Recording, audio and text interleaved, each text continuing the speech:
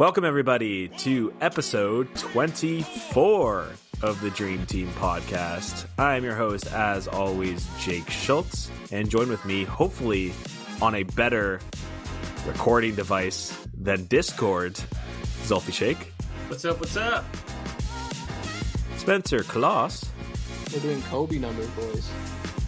And Daniel Ramos. True. Hey, what's up? You almost jumped your intro right there, Dan. I know, I was so ready for it. I just jumped on it.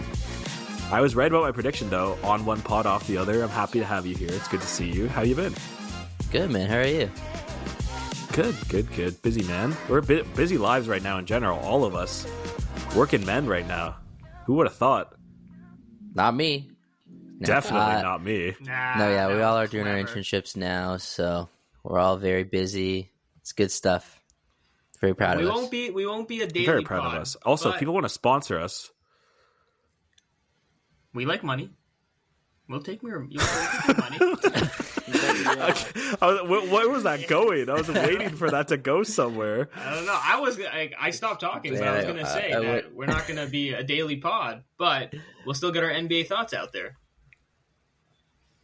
Exactly. And I was going to say, if you want to sponsor us, go for it. We're open for sponsors. Someone hit us up, please. Anyone, go. We have inquiries on our link tree. If you want to come and follow us and hit us a thought up, why not? Zulfi's always free to chat.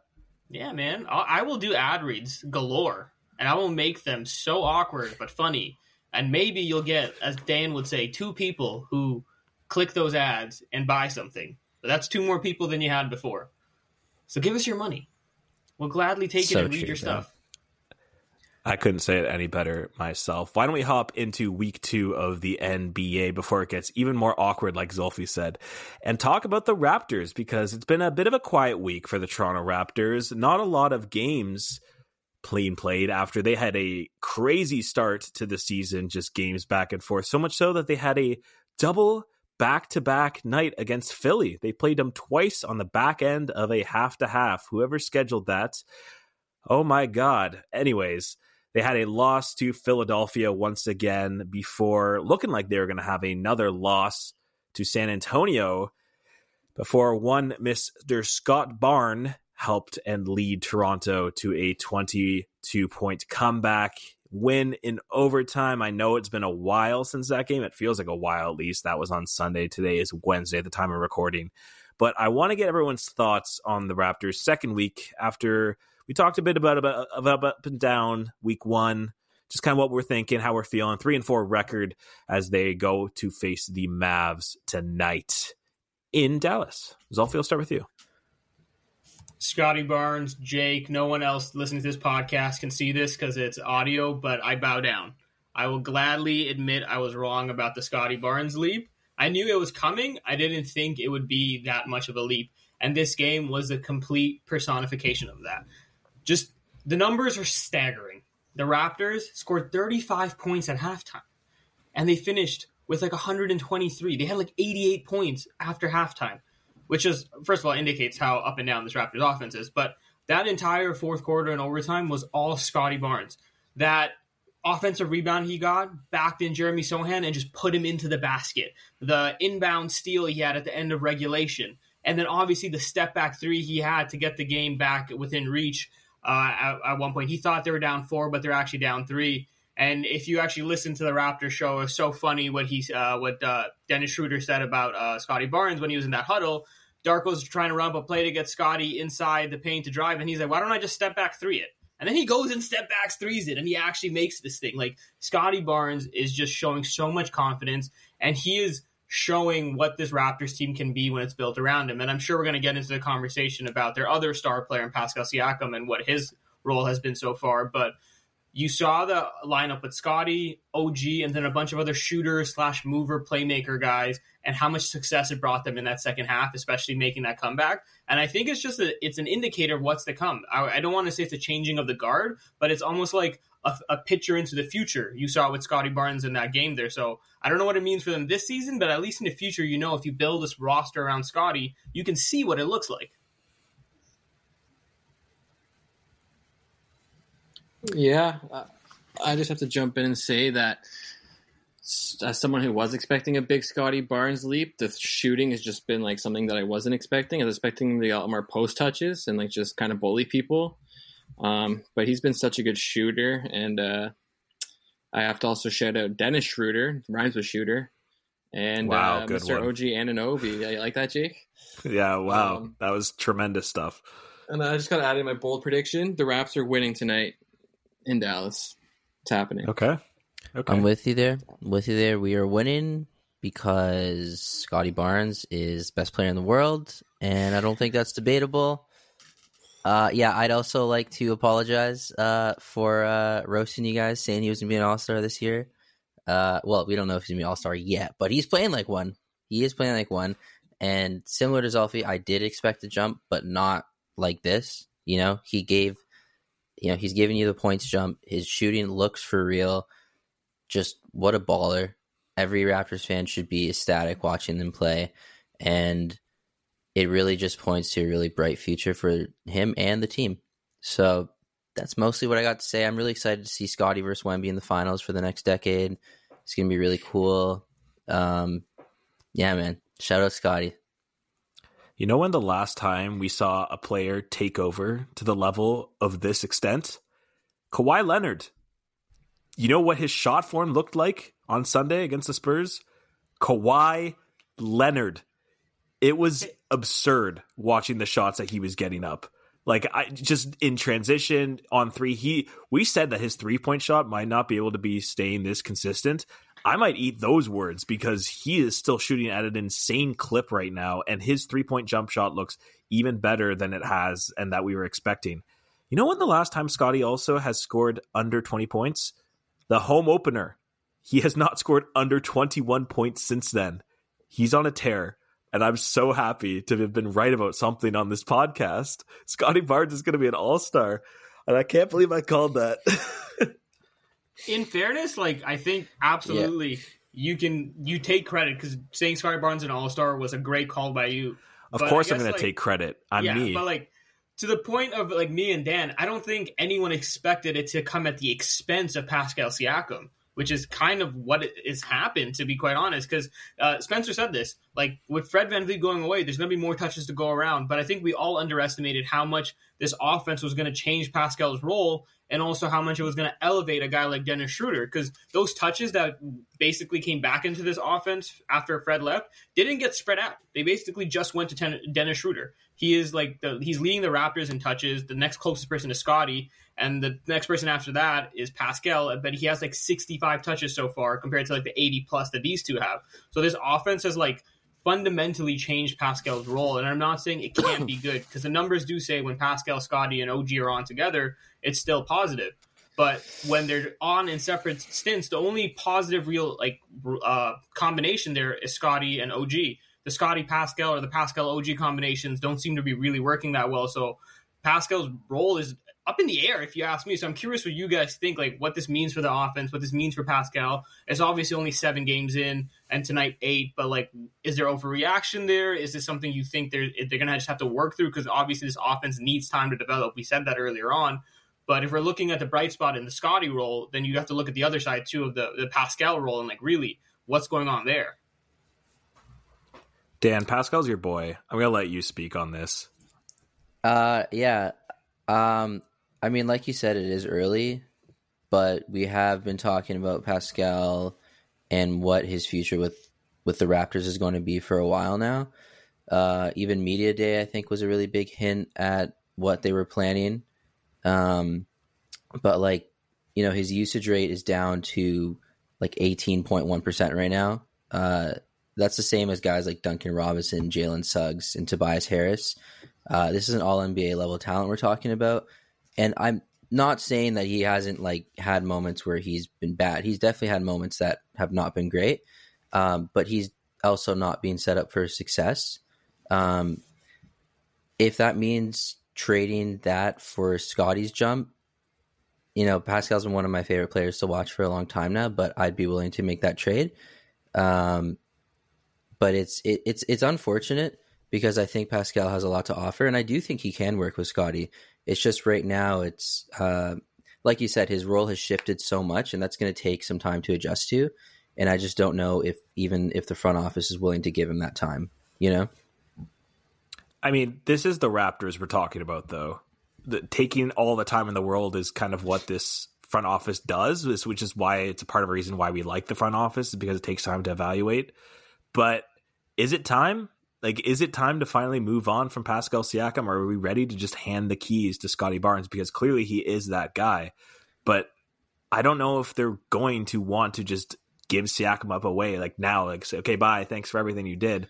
Like, there is time for them to grow together and to see what happens with the two of them. Well, I mean, like right now his value is probably at an all-time low. Sure. I mean, at the end of the day, front offices still know what he's capable of. So, like, how much his value is hurt, I'm sure it's not like a crazy amount, but it has been hurt a little bit. You're not going to get as much as you could if you traded him last year or something. But also at the same rate, don't you think that Siakam kind of earns the benefit of the doubt? Like, players go through up and downs. Yeah, that's why I was saying that. Go ahead, Zalfi. No, sorry, I was going to say, like, he does earn a bit of the benefit of the doubt, but when you said, Jake, this front office is known to be patient, they are, but there's also an expiration date to that, which is free agency coming up. And you're going to have to decide at some point, are you willing to pay him? And based on his resume, he's going to get close to max value, if not just to max. And if he makes an All-NBA, which it doesn't look like he's going to, he's going to be eligible for a Supermax, which is going to be exponentially like more money.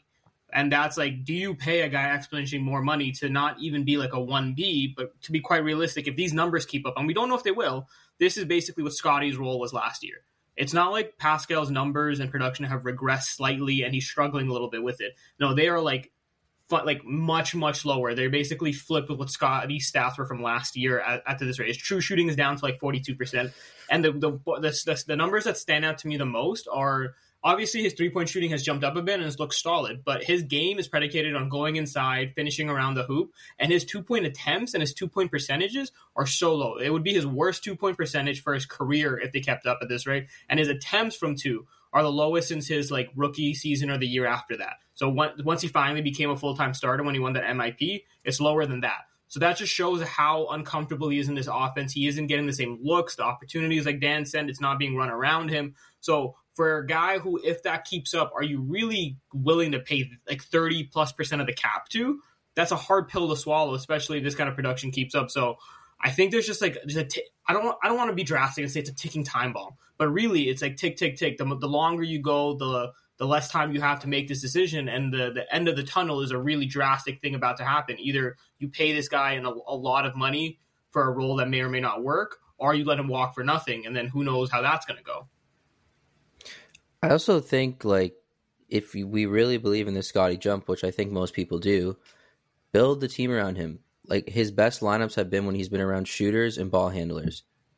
You can absolutely get great pieces to fill those needs around Scotty if you trade Pascal.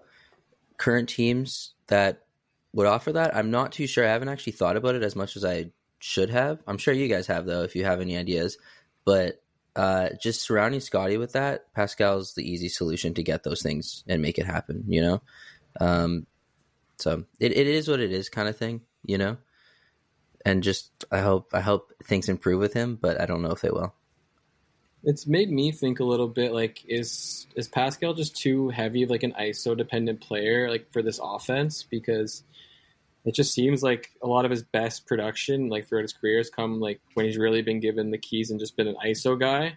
So I just wonder what you guys think, because I was starting to think about that more this week. Like, for this new offense and like how much the ball's moving, is his like ISO play just kill the offense too much, and that's why maybe he's just getting less opportunities? I don't know. I think it's just the transition from the Nurse era to the Darko era, because some of his best basketball was in that MIP season when the Raptors made their postseason run. And he didn't have the ball in his hands the entire time. That was Kawhi Leonard. A lot of his production came off the ball. So, like, we've seen it happen before. I think it's literally just an adjustment period. And the difference is now he's an expiring contract, and we've seen him be an all-NBA level talent. At that time, he wasn't. But it's a weird, different transition period. And what kind of going back to what you said, Dan, teams that I think would make an offer, I think we're going to get them a little bit later. But what about a struggling team like the Kings? Why don't the Kings make a call and see what it takes for Pascal Siakam to come? Because their offense, which was ranked first last year in so many different facets, has seemingly sputtered. And what better to bring Siakam in? Also, granted, I know De'Aaron Fox is hurt. Okay, don't come at me for that. I know he's hurt, and that's a big part of his offense. But why not see what Siakam has to offer for a team like that? They have the pieces certainly to send back. Keegan Murray, I would gladly take Keegan Murray for Pascal Siakam. What do you guys think about that? I don't think they do it, but it'd be great to get pieces. I just don't think they do it because I also think a front court of Pascal and Sabonis is a little too weak on the defensive side. And I also just don't think that's what they're looking for if they do make a trade, personally. But I would absolutely take Keegan Murray in a heartbeat if I could. I love Keegan Murray. Yeah, they're a name I would consider as like a trade partner.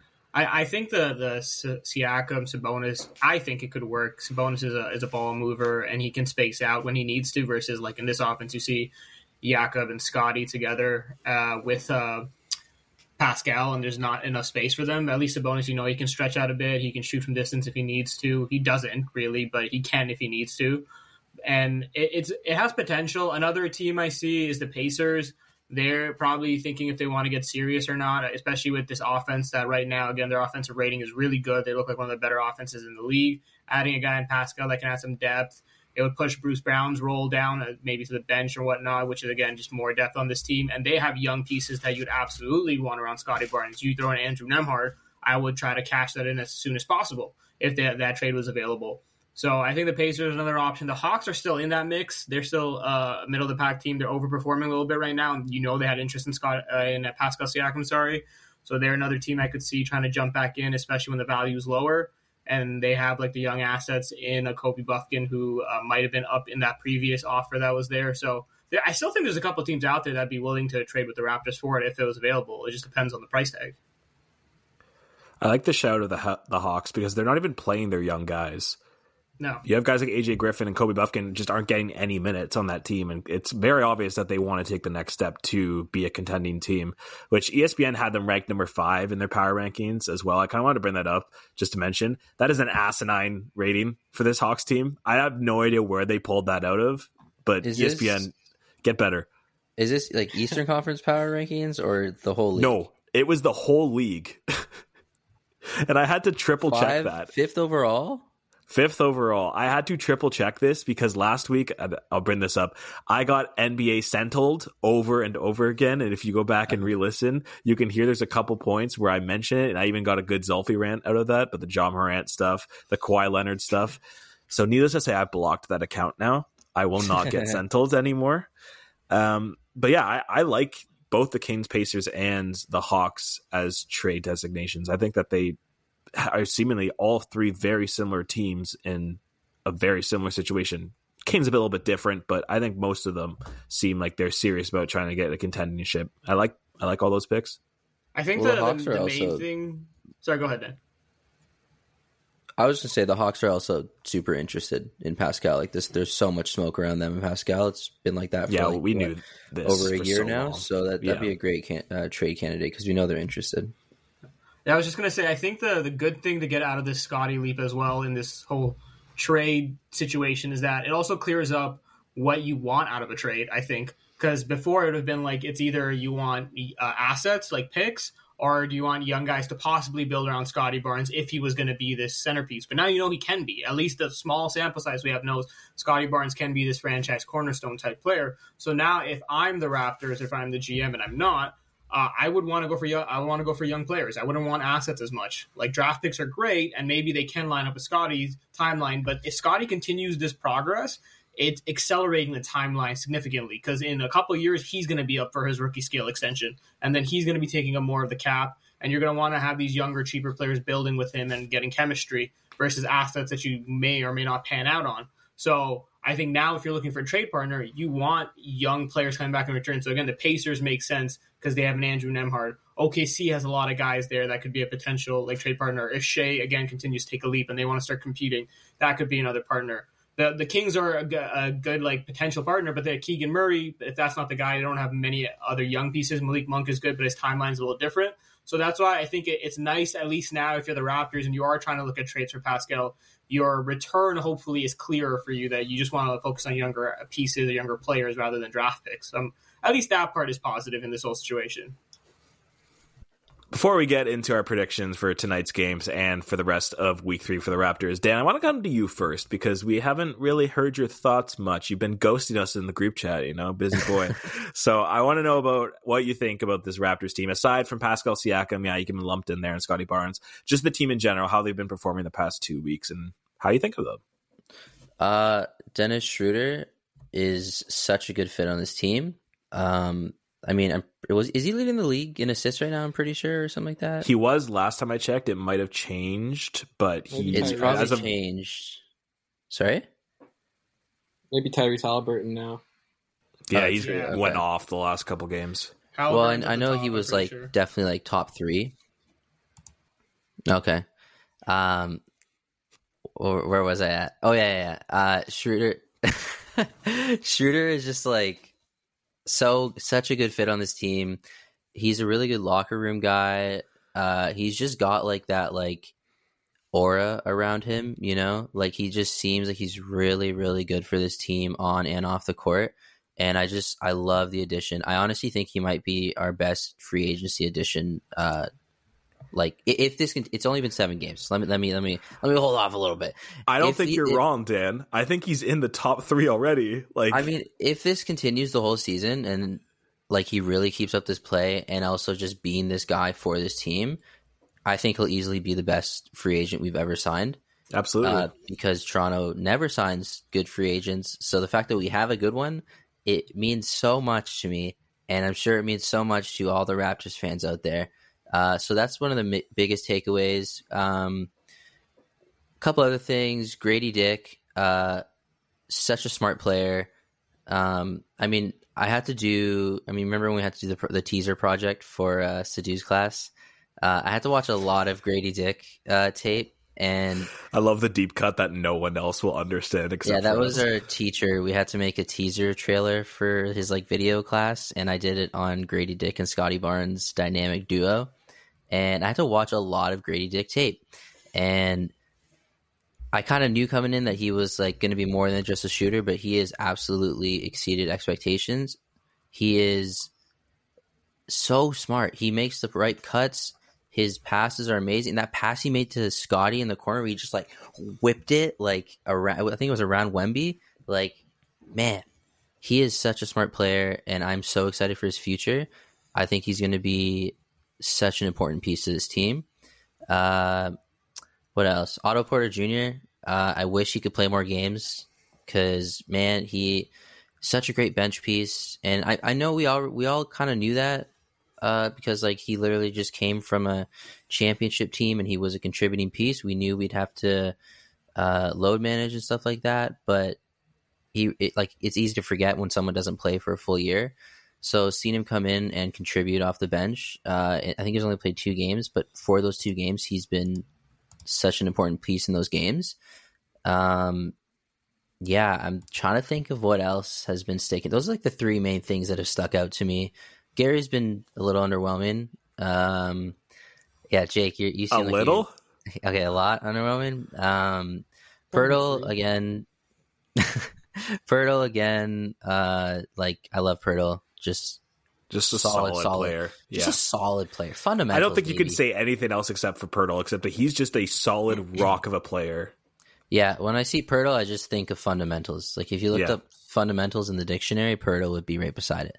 Those are my main takeaways. I'm happy with where we're at, even though we are under 500 at the moment, but I think we're going to finish over that eventually. But the main things are Scotty's an all-star. Pascal, I'm sad, but it's okay because it's time. Schroeder, best free agent ever. Grady Dick, so smart. Otto Porter, play more games, man, please. And those are my main takeaways. Okay, well, how about moving over 500? Looking forward at the rest of the week for the Raptors. They, of course, have the 6-1 Mavs tonight. Luka Doncic and company taking on the Raptors. Again, Saturday, not getting any easier. The 5-1 Celtics, yes, no longer undefeated. They did lose a game, 5-1 Celtics on Saturday, and then return at home on Monday against the Wizards. So, Spencer, how do you think they're going to fare in these next couple games? I think the public would probably say 1 win and 2 losses. Obviously, the win coming against the Wizards, but I think they're winning tonight. I don't know why. I felt like this about the Bucks game as well, and they ended up winning it. So I just feel good. Like it just seems like a spot where they can win. They can hopefully OG can limit Luka a little bit. We can get the ball out of his hands. If Derek Lively doesn't play, he's been so big for the Mavericks, and like just how much a center sometimes can ruin the Raptors on the boards and stuff. So if he doesn't play, that's huge. I think they can steal a win tonight. I don't think they'll beat the Celtics. I don't know. I always feel like the Celtics are going to beat the Raptors, like with how the last few years have went.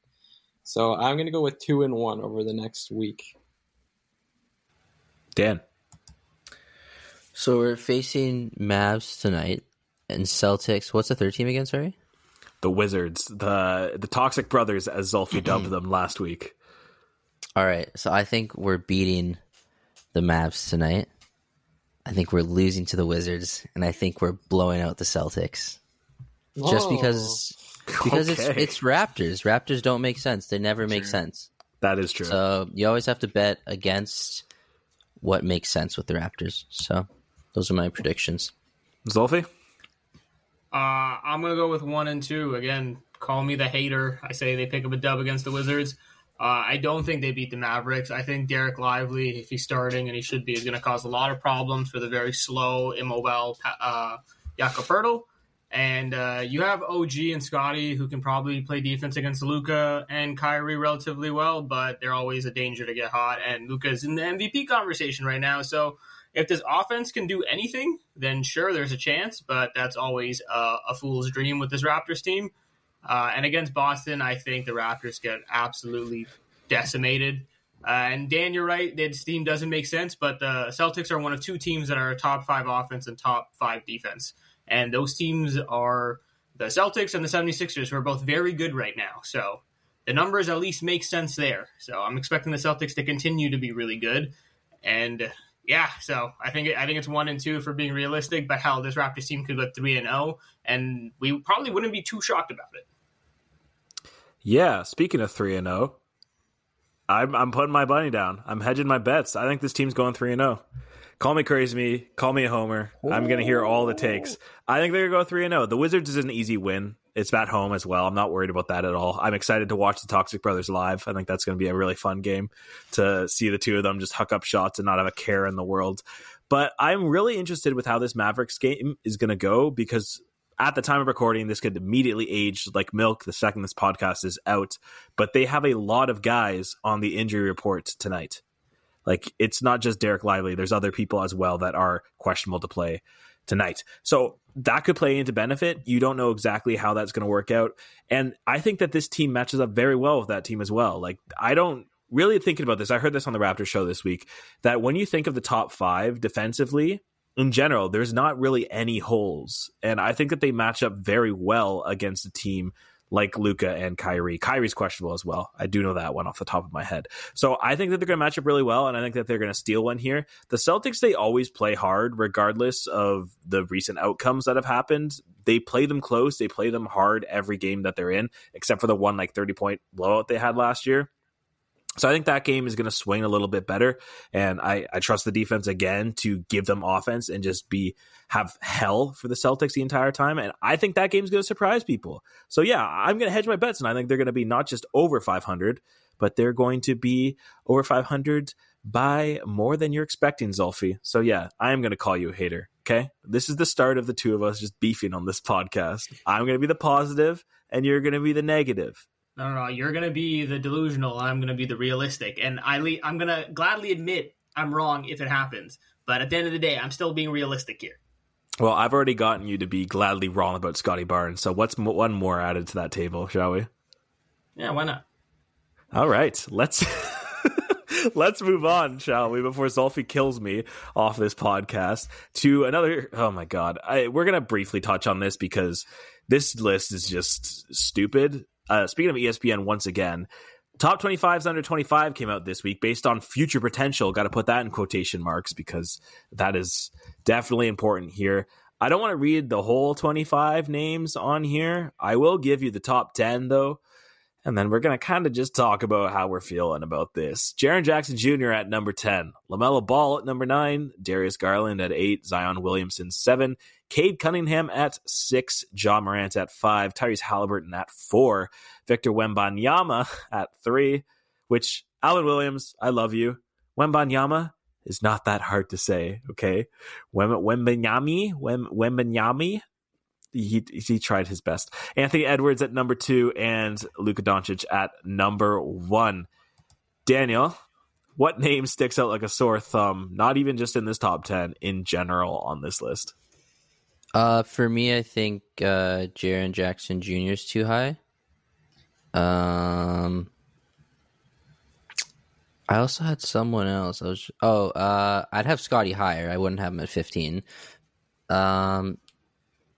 I also think when you guys know how high I am on Anthony Edwards, right? You know, I've said I think he's going to be an MVP one day. We all are on this podcast.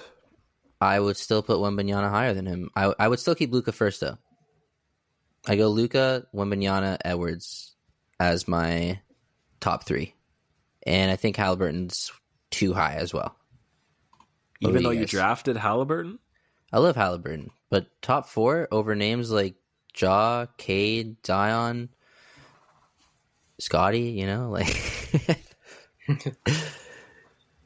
you know, like he just seems a little too high. I don't know. I would put him like 8th, 9th, maybe 7th, that range kind of thing. Maybe 10th. I don't know. What do you guys think? I think Wembanyama should also be second. I definitely agree with you there. Just because of age, right? Like, he's 19 years old. Anthony Edwards is closer to that 25 threshold. It's not like Luka Doncic where he's about to be 25, but I think he's 23 now. He could still be 22, but and then I actually think Darius Garland's a bit too high. LaMelo Ball's a bit too high. I know he's flashy and everything, but until I can see some efficiency, Jaren Jackson's too high. Mobley's too high. LaMelo Ball efficiency. What more efficient do you get than clamping Tyrese Halliburton in the last 5 seconds of a game to beat them? True. That is one of my favorite moments of the season so far. Tyrese Halliburton going off for 41 points, getting clamped by defensive specialist LaMelo Ball. That is true, but the thing that I'm going to say for Tyrese Halliburton, I think I saw a stat today that he's contributing to 45 of his team's points a game, which is just insane. So I think he is still a bit too high. When I look at names below him, I just don't like. Maybe Zion could go up there because of his ceiling, but I don't think anyone below him necessarily deserves to be above him. I think Scotty Barnes is way too low. How high we want to put him, I don't know, but he has to be above Evan Mobley for sure for me, and Boncaro. Boncaro was great in his rookie season, but again, he's not the most efficient player in the world, and he doesn't look to me like he has the same ceiling as Scotty Barnes, and it could be crazy, but I think this list is just pretty bad. Sengun's too low. Being below Scoot Henderson is just ridiculous at this point. Are you happy they put Scotty Barnes and Franz Wagner beside each other again? At least Scotty's above him because Orlando Magic Twitter is awful. You love Orlando Magic Twitter, don't you? No, last year they were even saying like it was Orlando Magic Twitter saying that Jalen Green was better than Scotty Barnes. It wasn't even like Rockets fans. So they hate Scotty Barnes. Yeah, they hate Scotty Barnes, man. I've seen so much hate. Most of the hate I see on Scotty Barnes is from Orlando Magic fans. It's not from Detroit fans. It's not from Houston fans. It's always Orlando Magic. I don't know why. I think it's a Suggs, I guess, but it's probably Suggs. But also Suggs has turned out to be a good role player, so I don't really know why they're so mad about that still. Zolfi, I know you definitely have a lot of thoughts on this one. I don't want to be the actually nerd, but the article says that it's not just based on future potential, it's also based on current play. That's why these rankings are kind of the way they are for the most part. So I think that Wembanyama being higher is a bit of a stretch based on just he's starting, so it's hard to stick him up there yet. We still need to see. I think he's going to be durable long term, but I think it's going to be a wait and see approach at least for a little bit. I think Tyrese Halliburton is completely being like favored just because of the guys below him having their other issues. Cade Cunningham hasn't been healthy. I'd probably put him over there above Tyrese Halliburton if he played a full season last year like he's playing now. John Morant and Zion Williamson, if they didn't have their off-court issues and Zion's health, would easily surpass Tyrese Halliburton, in my opinion, on this list, based on potential and based on the production. Now, the other guys, like, I think you can debate Darius Garland, LaMelo Ball. I would probably still take Tyrese over them. So I think Tyrese is the name that I think drops the most here for being realistic. It's crazy to think Jaren Jackson Jr. is low and probably should be lower, even though he's the Defensive Player of the Year, the reigning Defensive Player of the Year, which just has so much how little people actually think of that award for him and what it meant. And I agree with Spencer. Alperen Sengun, way too low. He's averaging 18, 8, and 7. I know Dan doesn't like him. I actually just don't understand why. He's productive. He's a winning basketball player, and he's helping their defense. Their defense is middle of the pack right now, which you probably couldn't have said. And obviously, Dylan Brooks and Fred play a role into that, but that's what Sengun has been criticized for, and he's doing it with Jabari Smith in the front court, and he's playing really well. Like, I can't think of many other guys who are averaging 18, 8, and 7 at the bottom of that list. So I think he should be higher. Poor Zulfi, his microphone. He is struggling right now. Sengun has been better, man. I will admit he's been better, 100%. Definitely. I think for me, where this list gets weird is that end of the list. Like Jalen Duren, I really like. I just have not really seen much really recently out of him for him to be higher than people like Tyler Hero and Sengun.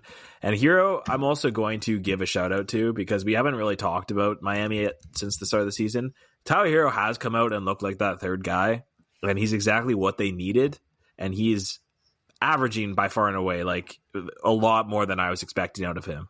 So I want to give him a little bit of respect. I think he should be a little bit higher on here because I think maybe we're all a little bit too harsh on Mr. Tyler Hero. After all, who gets their own song and is not good in the NBA, right? Am I right? That's totally, definitely.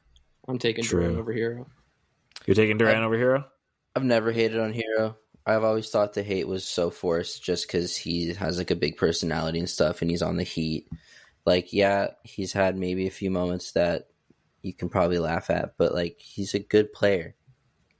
Like bad players don't average what he averages. So I don't know. I'm not a fan of the forced hate. All right, Solfi. Jordan Clarkson has averaged the same numbers as him. Jordan Poole has averaged the same numbers as him. There's like a million Tyler Heroes in the league. Empty stats that 25 points, 5 rebounds, 5 assists, bro. That's pretty solid, man. As a third option, Bradley Beal off the top of my head, and he's not a positive player when he was on the Wizards. I can name you a million players that play like Tyler Hero that are bad. Empty stats exist. 100% empty stats exist. I don't think his stats are empty. Why not?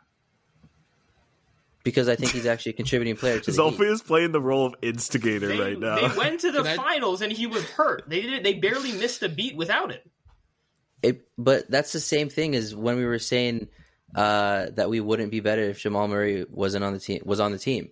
Of course, it'd be better if you had a better player than someone else who's playing. Of course, it'd improve it. They might have won for all we know. You can't really say whether or not he didn't help or something.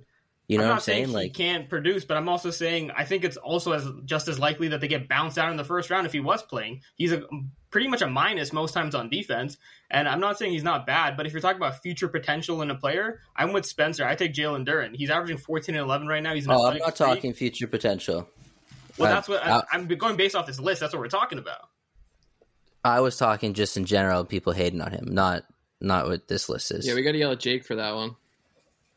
Don't put the instigator role on me. But once I was not being the instigator. That's true. All I'm saying is there's a million Tyler Heroes in the NBA. And I don't think they should all be hated on just because they may have similar roles, is all I'm saying.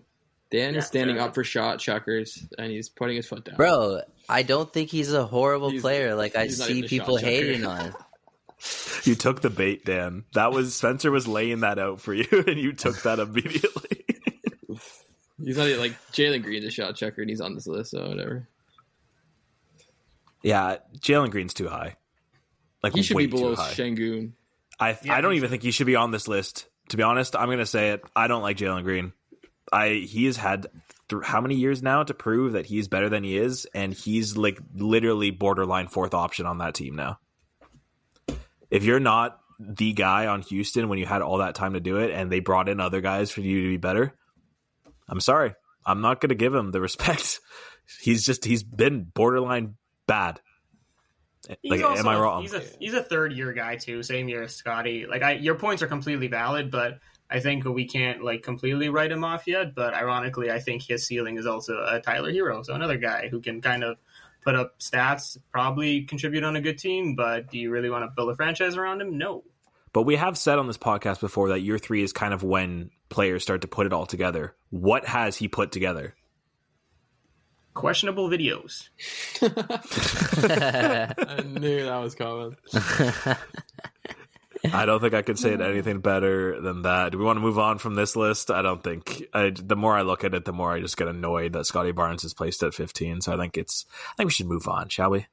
Yeah, he should be top 10. He's whatever. This came out after the 2 weeks Scotty Barnes had.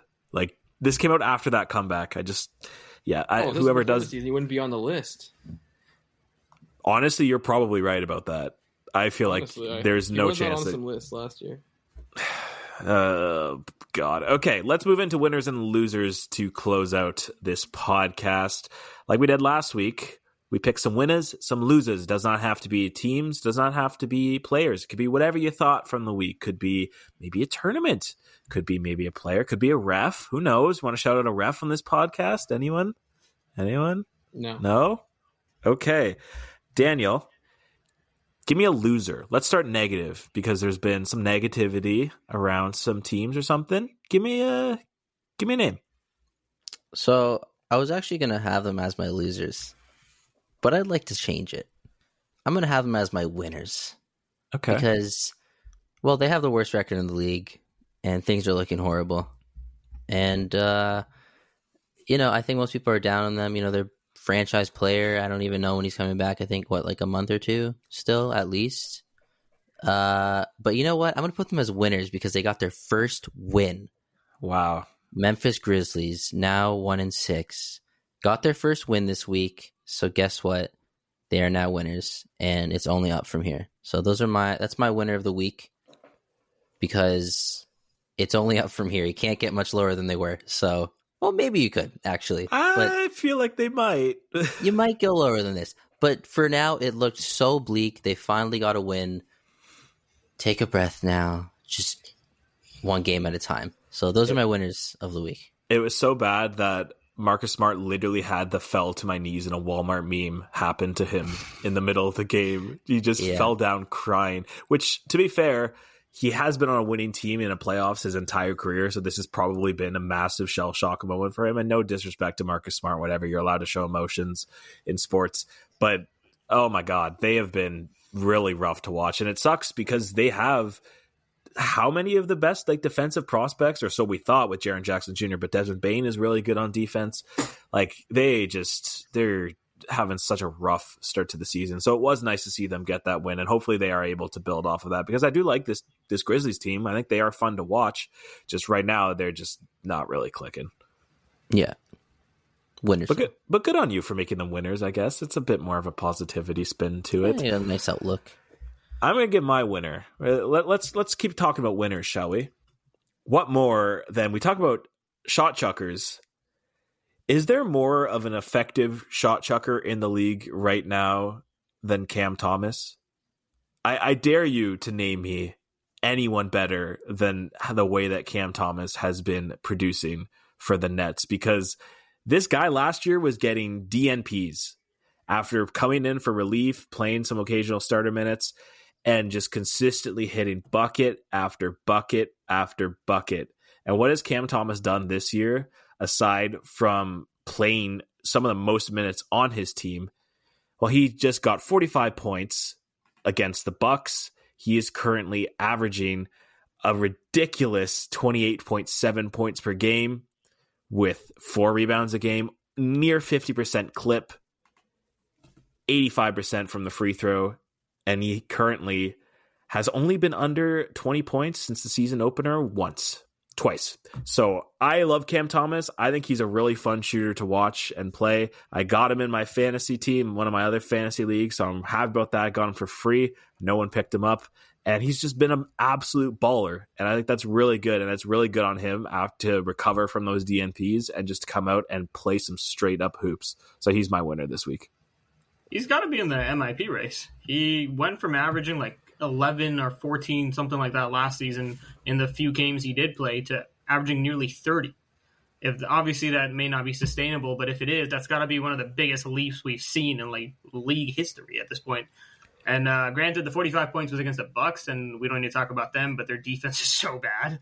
Yeah. They actually finally changed something with their defensive scheme, but Damian Lillard is literally a pylon on defense, so good on Cam Thomas for taking advantage of that. But yeah, you're right, man. He is just a shocker. He is the prototypical, just give me the ball, green light, I will shoot everything in front of me. And he's making it right now. So I think that is just so much fun to watch as a Nets fan. Is this year's MIP race going to be like some of the closest MIPs that we've seen in a long time? Because at the top of my head right now, it's a 2-horse race between Scotty and Tyrese Maxey. But it feels like there's a lot of more fringe guys like Cam Thomas that are making a name for themselves to come out here and be like, this might be a legitimate MIP race this year. I think it's Tyrese Halliburton also deserves a shout. Yeah, but he's been an all-star. I don't want to see that happen. We've had this discussion on this podcast before. All-stars making MIP, unless it's an MVP jump, I don't really think MIP should be given to all-stars. I think that's what I was going to say was this race is going to make this conversation even louder about like how do you like reward MIP, because you're going to have a Scotty and a Maxey who like maybe you didn't expect them to take this leap. I know some of us did and some of us did, but you kind of do expect a leap to happen. You know the potential for these guys versus a Cam Thomas, or I keep bringing up Jalen Johnson with the Hawks, who's averaging like 15 points after averaging like 9 or 8 the year before and being a real contributor. Like, do you give it to those guys who you didn't really expect much of in terms of growth, but they're showing it and they're contributing to winning basketball? So like we've always had that conversation debate how MIP should go. And I think this year, to your point, Jake, the race is going to make it so much more of a conversation where we're really going to have to, like, voters are really going to have to think about, like, how are we going to, like, award somebody this title? Yeah. Why don't you give me your winner or loser of the week, Sophie? It's funny because I was going to say this is just a winner, but I'm probably going to freestyle like Dan and say this is a winner/loser, because the in-season tournament is a winner because the games were entertaining. People enjoyed them. The games were close. You had a Steph Curry game winner. Granted, there was that really weird like call of a goaltend, not goaltend, and that kind of took away some of the luster from it. But the games were exciting and they were good to watch, which is kind of what you want. And some of the players even said it post game how like they felt like there was a different air of competitiveness. It felt like it was different than a regular game, which is what you want out of these players. You want them to take it like it's something special. And I think just like the fanfare of it all was what the NBA hoped for, which is a win. The loser is the presentation still needs a bit of work. The courts, I don't know if they're the best for broadcast. They're a little hard on the eyes and a little hard for some people to see. I know some of like the graphics and boards and stuff around it weren't working the best. And the main reason why I made it a loser was a lot of like league team officials and like analyst departments are complaining to the league. So they have like this like camera tracking system. I think it's called like Hawkeye or something that tracks analytics, data and stuff like that. And the courts and the colors are like messing with the cameras. So they can't properly track like analytics and stats off of it. So like all these like nerds in every department, every team are basically like, yo, we can't get the analytics we need. We can't properly get scouting reports and whatnot because of these freakish looking courts and these colors, and the cameras aren't able to work, which I find hilarious. But I think, yeah, so it's a winner because the games are good. It's a loser because the courts might be a bit of a miss. Sophie, you're attacking everyone. You're hitting the nerds now, too? What are you doing, man? Hey, man, I love the nerds, but it's kind of funny that they're all going after the league, being like, we need the courts fixed so we can get our numbers in. I like the league choosing to like really go outside of the box on this. I do agree, though, the execution has not been great. I saw someone give an idea that they should have done retro courts. I think that would have been so cool, man. Have you guys seen those mock-ups? They're all over Twitter. Yeah, it should have been the sick. direction. 100% should have been the direction over this, because the blue, the red, oh my god, it's really hard to look at. And I'm going to preface this as well. I'll take my medicine with this one, because I was very negative about the in-season tournament. We had a discussion on a podcast earlier when it first got announced. Me and Dan went at it with each other that I didn't think it was going to be good. I didn't think players were going to be really playing, and we'll come and see later down the stretch if it actually happens. I was pleasantly surprised watching it on Friday. I thought that the basketball was really good. It was a lot of close games. The matchups were pretty good. And if it continues like this, why not? It clearly differentiates itself from regular season. Now, at the end of the day, really what this is still a regular season game. And I think at one point we'll get that differential later on when they test what they play with stuff. There's been a lot of people saying maybe that there could be a bye for the playoffs. Maybe you can make the playoffs when you win this tournament as a reward to incentivize a little bit more. But I think at the face value, at the core, this doesn't necessarily ever hurt the league because they're trying new things. It has no negative repercussions whatsoever on the product itself, aside from let's test some things, let's do it. And you know what? I thought it was good. I thought it was all right. Ugly jerseys and ugly courts aside, I thought it was an okay time. So I'm willing to take my lumps on that one there. Yeah, the courts it's exciting. The courts are really bad, man. They're really bad. Who designed those? I could design a better court. They look like my team courts from 2K when like those first years and you can start to make your own, and everyone just had like the solid colored courts. That's just what I see every time. It's just got this huge chunk of different color down the middle of it. And I want to quickly talk about JJ also roasting the Clippers catching an absolute stray for no reason because they have a trophy in the middle of it. And he was like, well, why would the Clippers have a trophy in the middle of theirs when they've never won anything? And Clippers fans everywhere probably just cried when they heard that. JJ Redick said that? Yeah, JJ Redick did say that, which is a legacy? little ironic. Yeah, that's true. Richard Jeffers immediately went, weren't you a part of that? I love their chemistry also. The two of them together have been really fun on broadcasts. Zolfi, how's Doc Rivers been for you? I wouldn't know. I just actively don't listen to him. I just try my best not to hear it. I'm genuinely not even kidding. I don't think I've watched a single broadcast with Doc on it. And I'm glad that's been the case. So I will be nice to him and just say I'm indifferent on his broadcasting skills. Okay. Spencer, do you want to wrap us up here? Yeah, I actually am going to also call an audible. Winner, no one wants to hear the winner. No one cares. My loser was going to be the Kings because they went 0-3 again. Nobody cares. I'm switching it up. You said no one wants to call out refs. I want to call out some refs. All right. The loser of the week was the officiating crew in the Spurs-Raptors game. That call at the end of the game with Siakam's foot, they're both going for a loose ball. They review it, and then they still go on the mic in front of the whole world. So you know how many people are watching in Europe? These NBA refs go on the mic and say there was foot contact and that the call is upheld. Never seen anything like it. It was a terrible call. Easy loser of the week for me. It was a bad call. It was a bad call. I don't think there's any other way you can say it. It just was a bad call. You know what? I think Pascal actually... No, I'm kidding. It was a terrible call. Foot contact is the dumbest verbiage I've ever heard. Yeah, foot contact? They're going for a loose ball. It's about to go out of bounds. Obviously, there's going to be some sort of accidental contact. No guy initiated any form of contact on that play. And I was watching a replay, and I was so certain they're going to overturn it. And then I had to listen to that. So that was fun.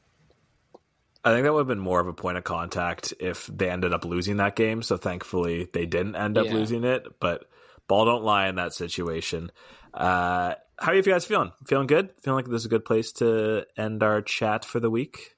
Feeling good. Feeling great. Feeling great. Good to see you again, Dan. See you in another 2 weeks. See you next week. Hopefully we can see you next week. We'd love to see that. That is going to wrap it up for our episode here. If you guys did enjoy that and enjoy Zolfi's sputtering mic, we promise we will fix this for next week.